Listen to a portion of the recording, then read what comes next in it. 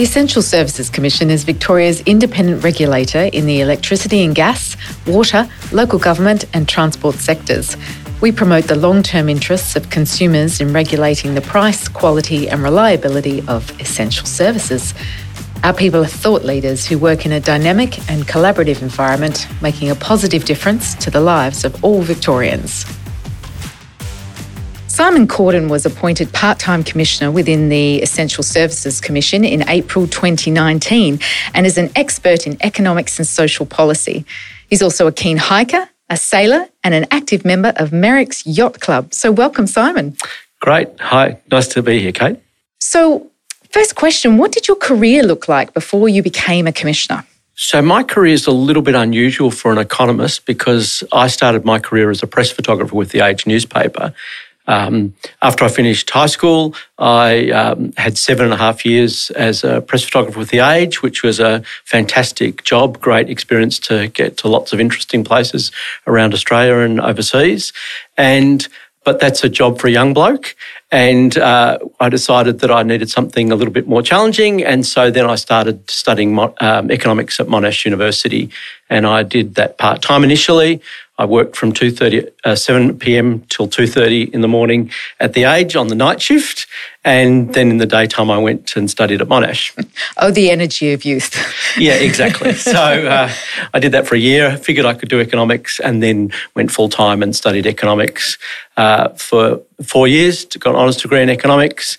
And then I went to the UK and worked as a consultant with a small firm in Oxford, which was a great experience.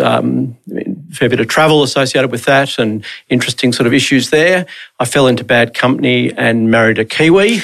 And then we decided that time to head back to civilisation. So we came back to Australia. I did a master's at the London School of Economics, and then I came back and got into economics in a big way and joined the Productivity Commission, a federal government agency which does a lot of work on microeconomic policy. And from there, went through various roles in the state government, Premier's Department, WorkSafe, and a number of other Department of Treasury and Finance, etc. So a lot of compliance and government. Yeah, a lot of government policy type issues, using my economic skills, but often dealing with non-economic issues, social policy issues, WorkSafe. It's important that WorkSafe is an economic agency, workers' compensation, that the premiums are kept low, but the ultimate objective is to compensate injured workers and to try and reduce the incidence of injuries. So that's a combination of economics and social policy. So I guess then that was a great segue into becoming a commissioner. Yeah, so after quite a long time in the state government, federal and state government, I had 7.5 years with KPMG, which is one of the big four sort of consulting firms, mainly working on state government policy issues as a consultant. But then when I finished up at KPMG, the joys of consulting needed a change, and that's when I joined the Essential Services Commission as a part-time commissioner. And what about the role attracted you to it? I think the Essential Services Commission plays such a critical role in the sectors that it oversees. The essential services of energy and water are so critical to both the economic success of the state, but more important to the success of the broader community. So it's great to be involved in that area of policy. The organisation had a good reputation of doing solid analytical work, but also being a fairly collegiate environment. And the role of a commissioner meant that I didn't have to deal with day-to-day budgets and staff management and some of the other things that I'd been dealing with for the last 40 years. I really felt this was a great role that I'd be a good fit for. Mm. And what does a normal week look like in the life of a commissioner? So, as you would expect, I'm going to say that there's no such thing as a normal week. Mm-hmm. But there is some routine to it. Every Wednesday is a commission meeting where we consider the critical decisions that are coming up and need to be made. Those can be decisions about shaping the start of a project. So, for example, reviewing a consultation paper that's going to go out seeking views of the community about particular issues that we're dealing with, whether it's water pricing or issues around energy issues, etc. And also at the Commission meetings, we make decisions, draft decisions, which go out for public comment, and then final decisions. So it's reviewing, that's a pretty full day usually of going through, providing feedback and discussing the various issues around the papers we're considering. Monday and Tuesday is often buried in reading those papers to be ready to talk about them on Wednesday. And on Fridays, I'm on the Enforcement Committee, which is the committee that considers when there are enforcement issues that we're dealing with, largely around issues associated with the energy retail sector, but occasionally issues associated with Victorian Energy Upgrades, which is the energy efficiency program the Commission administers. So that sort of keeps me busy. It's as a part-time commissioner, when I started, which was just before COVID, the thinking was, I'd be in there full time on a Monday and then Tuesday work from home and then Wednesday come into the office. But COVID has changed everything. So really it's sort of 22 hours roughly spread out, or a bit more than that, spread out through the week with various meetings and reading papers and responding to things. So, what then is the best part of your role? That's a curly question because there's lots of good parts of it. But the best part of the role is feeling like you're making a difference on important public policy issues. And the best project I've been involved in, we did a strategy called Getting to Fair, which is about trying to think more carefully and think about different approaches we can take to dealing with vulnerability, which again started just before COVID. But there are lots of vulnerable people in the community, obviously, before COVID, but dealing with thinking about how we can make the sectors we regulate more responsive and have the issues that people with experiencing vulnerability make that front of mind in our deliberations and those we work with. And so that's been a great project to be involved in. Absolutely. And you mentioned that the reputation for having a collegiate approach was something that attracted you to the Commission. So has that met your expectations? Yeah, absolutely. It's a relatively small organisation. We have a lot of engagement with staff at all levels, so it's not a very hierarchical organisation. There's been a strong practice for a long time of giving relatively junior members of staff an opportunity to present. I mentioned earlier all the various issues that come before the Commission every Wednesday, and we often get really junior staff presenting different components of the analysis.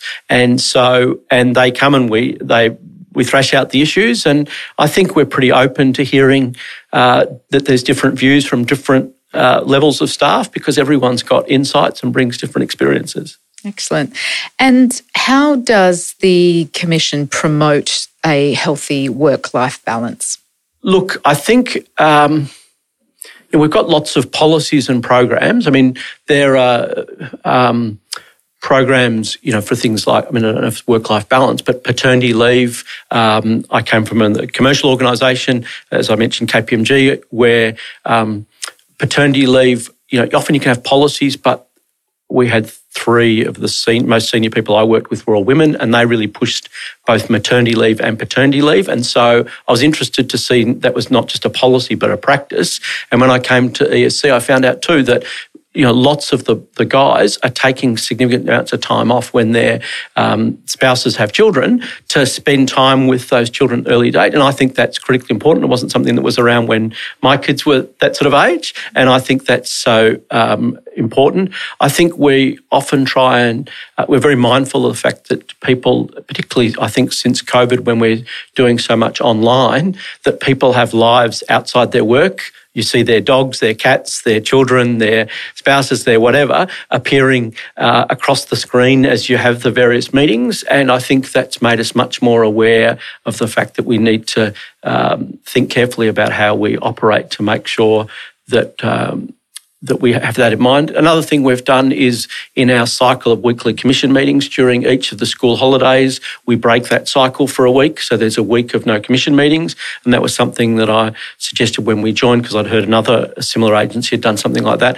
And that's sort of recognising that the weeks when school holidays happen, people are often, if they're not taking time off, they're often juggling quite a bit during those weeks that appear through the years. So that's another thing that we've been trying to do, I think, to try and get better work-life balance. Yeah.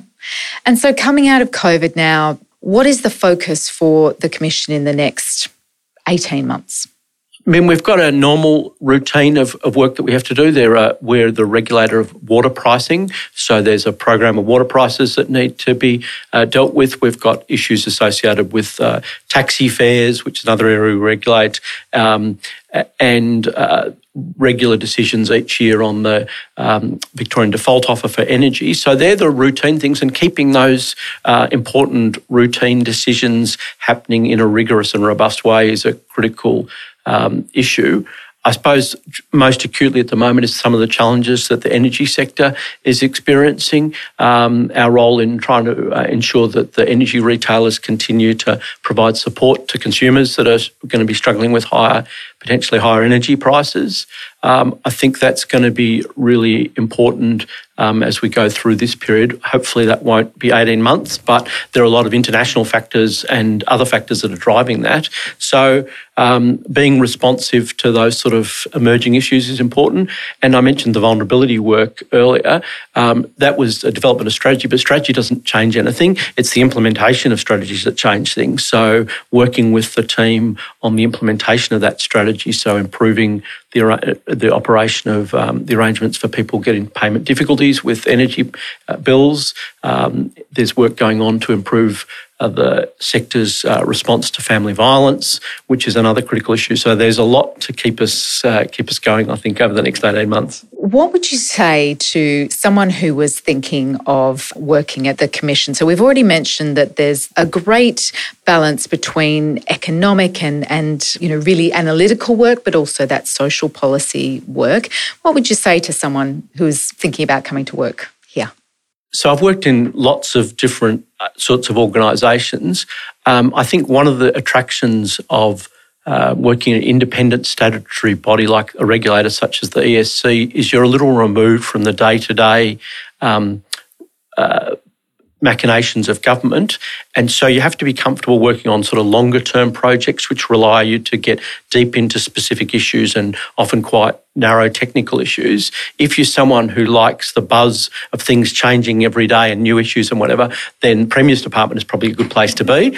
But if you like working, getting deep into important policy issues, then the Commission is a great place. And while I'm an economist, many of the staff, not enough of them are economists. I wish they were all economists. But no, we've got lots of engineers, we've got people with arts degrees, we've got people with a full range of backgrounds. We've got accountants. So while it's an economic regulator, there is a pretty diverse range of skill sets that we need. I think what's really important, the sort of thing is it's great if people are open to engaging with the broader community, getting out there in the consultations and having those discussions with the community. If you want to be a boffin and just sit at your desk and focus on the internet and spreadsheets, there are roles like that as well. But I think what's really important is we get out there and get the pulse of what people really think and care about to make sure that our decisions well-founded technically, but also are mindful of the particular issues that